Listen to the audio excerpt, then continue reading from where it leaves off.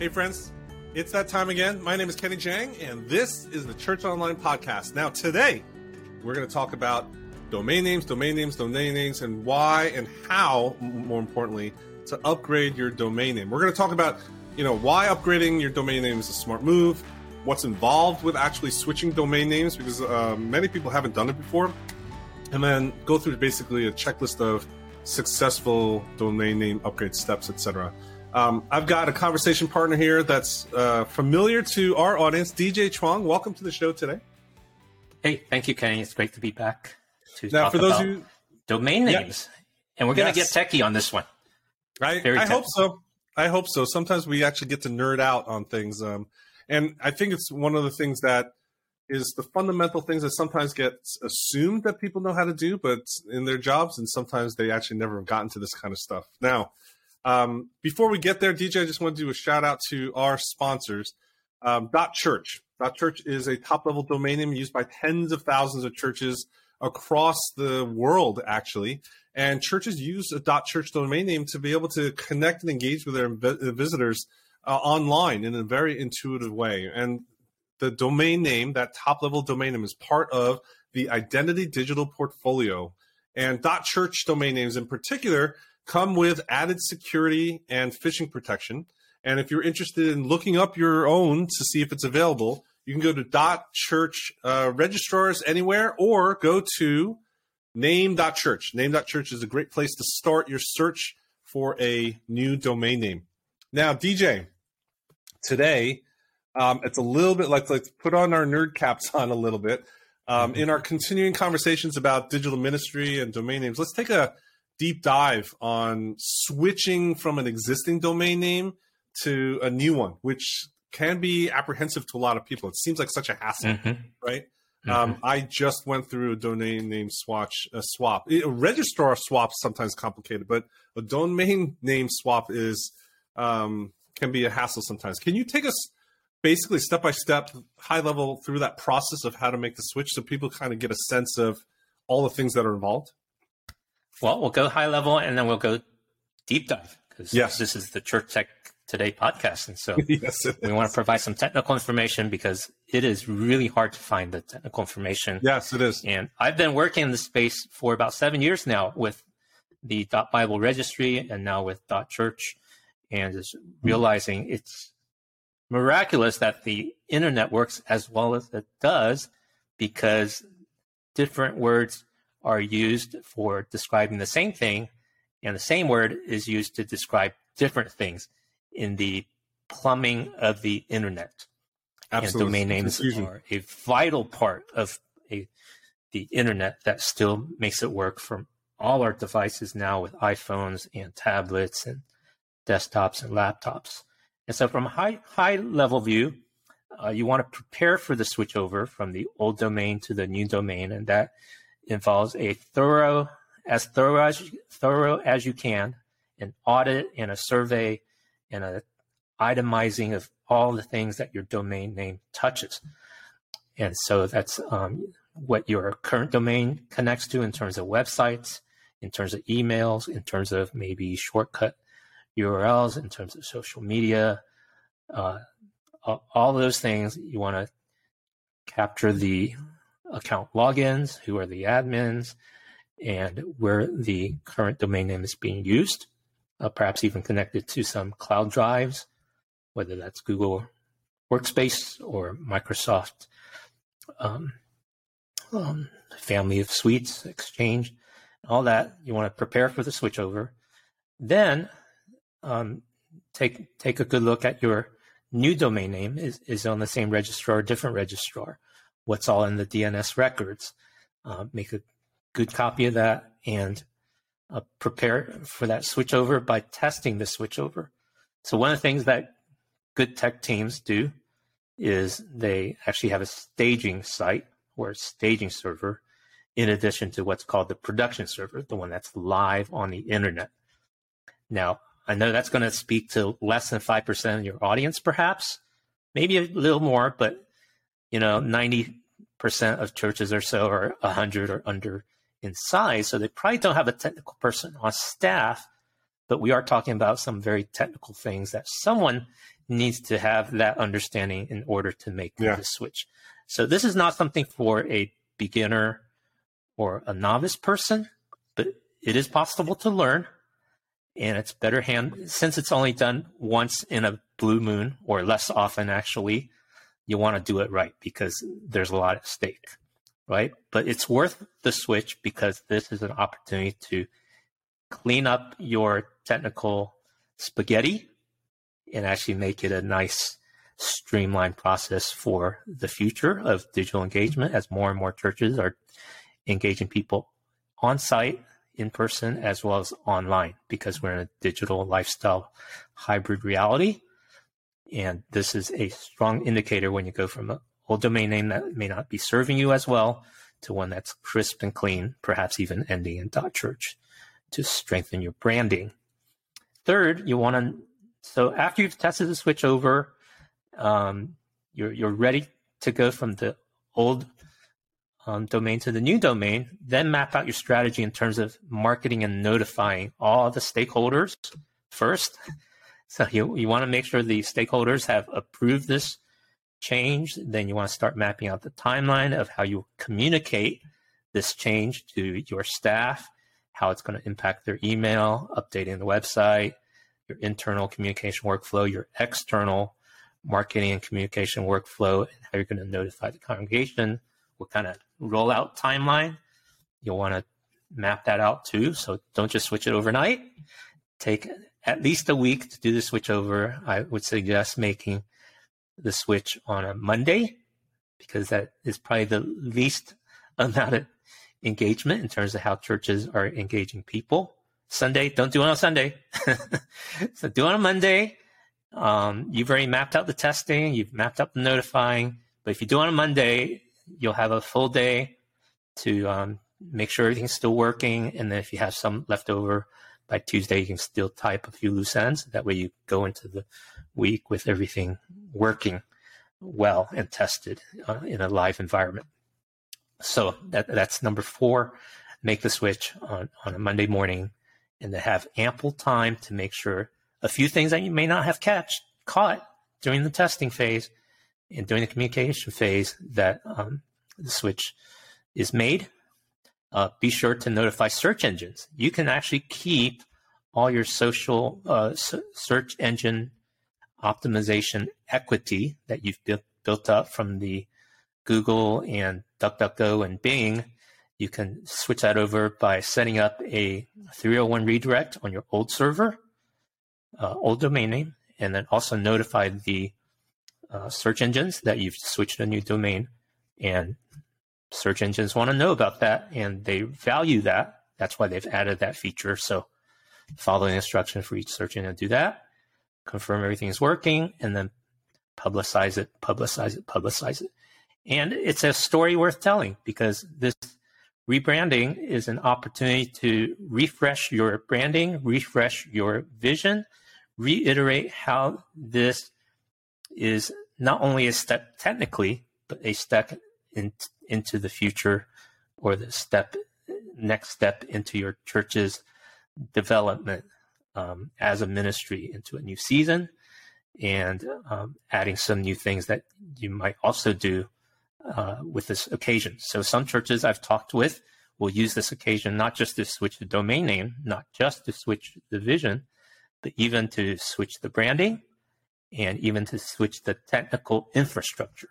So while you're at it, you might go from a home-built box to something that's more cloud-based, for example. So instead of running the servers in a closet at the church office, you can actually switch to the cloud, perhaps Amazon or Microsoft Azure or Google. So those are popular cloud-based solutions. So that's a quick overview, and then we can get into a little bit of the technical. I don't want to take up all the time because the technical can go very lengthy, but I did want to touch on a few key pieces along the way. I think that's a great overview. I feel like this is one of those episodes that if you have someone technical on staff, that you would forward this to them and just to get on the right page, because there's a lot of pieces that you could just start to write down of what DJ said into a checklist. Now, DJ, here's my question though. Like you alluded to, there are many churches that are small and that don't have staff, or they might have staff that take care of the web, but they actually don't know the ins and out. Or it's amazing in today's evolving no-code environments that there's so many people that I encounter that are working with WordPress sites, but they don't even know what HTML is, right? And so what happens if a church doesn't have someone that's technical? What can they do if they need they're trying to make the leap from one domain to another? Right? We don't want that to be the limitation, right? If leadership, if a pastor or some comms director wants to change the URL for your website, we should figure out how to get that to happen. It shouldn't be a limitation they get roadblocked. What happens if you don't have someone technical on staff? Well, let me take a step back from that question. Even before you are able to make the switch over, and you might have the desire to, make sure you have control over your technical matters in the first place. So while I have your attention, viewers and listeners, make sure you as the church have administrative control and ownership of your digital assets. That's all your social media accounts. You need to have that connected to a church-owned email address and password that's secured and locked up in your office, not in the volunteers' inbox. Okay? Do that with your social media accounts. Do that with your domain name. Your domain name is probably it's one of the most valuable pieces of your digital asset. And there's plenty of horror stories of churches that left that to a website company or left that to a volunteer developer, and then they leave, or they have a fallout with the church. And I mean, I remember living in Maryland where a church website was managed by a volunteer for a time, and then that volunteer had a conflict with the church leadership. The church split, and then the person that owned the previous website was able to take it and turn it into a ugly rant against the leadership. And so you don't want that. As best as you can, make sure the right leaders maintain admin access and control of the domain name. And then along with that, I've mentioned social media. Along with that, your email accounts and the admin over that, your website hosting. All of these things are very technical, granted, but the actual admin and owner has got to be your church leadership, not your volunteer, not the vendor or church website building company. Okay, so that's the first imperative. Make sure you own your digital assets and have control. I literally just got... That's not a technical issue. That's an ownership issue. That's a leadership issue. Now, I literally just got contacted by a church I went to literally 15 years ago, asking me if I had a password to something, and they couldn't get into some accounts. And there was also all these photos that they saved somewhere on the web that they remember. They don't even know where that is either. And because I was a volunteer on the media team at that point, I was the only one that they could track down. Everyone else has dispersed. And so it's real. What you're talking about is a real thing. And I feel like this is a whole other show. Password sharing, passwords, administration and housekeeping is just a total other best practice that we should be talking about at some point. But anyway, I digress. So let's get back to what do you do when someone doesn't have, if you don't have a technical person on staff, what are you supposed to do? If you don't have a technical person on staff, the two next best things would be a trusted volunteer. So have the trusted volunteer compile the audit of all your Access accounts and deliver that in print to your church secretary and your leadership, and maybe keep it under lock and safe, and then create a second account for admins to actually, or moderators and your social media volunteer to post to your website and so on. But ownership gets retained by the church. Yeah. And then if you don't have a volunteer that's technically competent, then if you need to hire somebody, make sure the company you're hiring provides all the credentials for the logins and things so that, again, the ownership is secure for your church. And then because we're in this day of cyber warfare and phishing and hacking, two-factor authentication is probably a very valuable thing to do, a wise thing to do. Although I realize that adds a layer of complexity when you're updating websites and when you're needing to do the content marketing that's done on a day-to-day or week-to-week basis. But in terms of the ownership piece, that should only change once in a blue moon or less often. So those pieces should be secured and locked away in the rightful hands of the church owner. And then for the ongoing updates, you can adapt your security procedures in a quote-unquote more lax manner, but make sure you keep the ownership and have someone technical that can help you to give you that reassurance.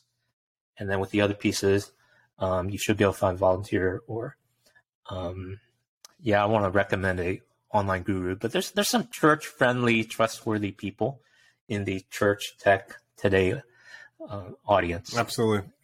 Now, among your contributors, that can be trusted. Absolutely. Our community is amazing. Now, one of the things I want to talk about is not just the technical side, but the communications and marketing part. We've talked about this on several projects of actually upgrading that part to follow through on the technical. Technically, you gave us a great overview, walkthrough of the steps, but then you have to follow through with communication and marketing. I would say, without getting super detailed, what would be the first step or the second step? What's the first 1, 2, 3 things that someone should literally be thinking about when they're talking about upgrading from a marketing communication standpoint? Well, different churches have different ways of marketing communication. So when I was preparing for this episode, I did some research about how other churches have done it. So one church, a small, normal-sized church, is just put it in their church bulletin. And said, hey, we have a new church website. Go to this and this and see what's going on. And then at the old domain name, they just put a landing page with a bold letter saying, here's our new URL, click through to go there. So at the very minimum, that's one way to do it. There are many churches that still use church bulletins, and you can just turn on a switch and make sure the old domain still works and points to the new domain. That's a fairly easy way, kind of a minimalistic way to make the switch.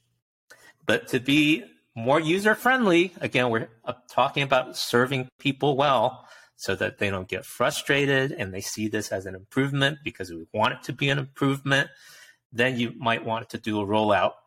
And a good way to do it would be to maybe make the new website a beta. Give not only your church and your stakeholders and staff, but even the more early adopters and people to kick the tires around to make sure to cover all the possible loose ends that you may not have thought of, and give it a beta period of a couple weeks or a month and say, hey, would you like to have a sneak peek at our new website? And run that as a mirror from your current website to the new website. And this is especially useful if you have a new design. Use it as an opportunity to roll out a new design, roll out a new content management system, roll out a whole new technology. That's a prime opportunity to go ahead and make the full upgrade with the new domain and have everybody kick the tires. And then, so give yourself 2 weeks to a month to roll that out if you want to do the beta route. And then at the end of the beta route, then make the final switch, make sure all the old domain assets still work. So the old domain goes to the new domain in terms of the web. The old email addresses automatically forward to the new email address. So everything still works, but what's actually live and showing is the new domain. So that's a second way to do it. And a third way is just give people advance notice about a week. So usually, because churches meet weekly basis, right? So a week's notice is ample to make a switch. So, hey, next week we're rolling out a new website. Go ahead and take a sneak peek on Monday. And then on Monday, you make the switch and just make the notice in your email newsletter, on your old website, to the new website, welcome people, and then your social media. Just the basic ways that you communicate, and then make it a church announcement too. So there's 3 ways. There you go. 3 ways to make the switch over, depending on the capacity and how you'd like to do it that fits your church culture. Wow. Now, again, this whole process really is an upgrade, right? Like, it's a great opportunity to help the church be more effective, and all your teammates, your ministry leaders to be more impactful in their digital ministry. There's a lot of things to go into these checklists. Do you have a copy of a basic checklist that maybe we can share with the audience today? Yes, absolutely.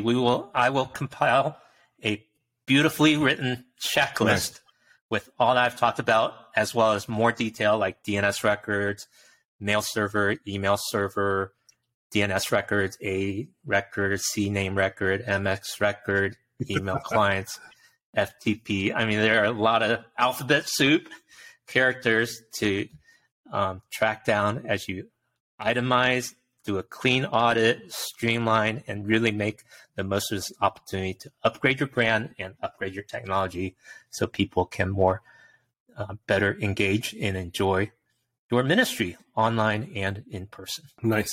Well, thank you, DJ, for slogging through that. I think this is again, we don't find this information readily available where you would think that this is readily available, because this is the basic plumbing of the internet. It's one of those basic topics because you have to manage a domain name, and when it actually happens, there should be more reference points. But I'm glad you're going to be able to provide the checklist as a starting point and start that conversation.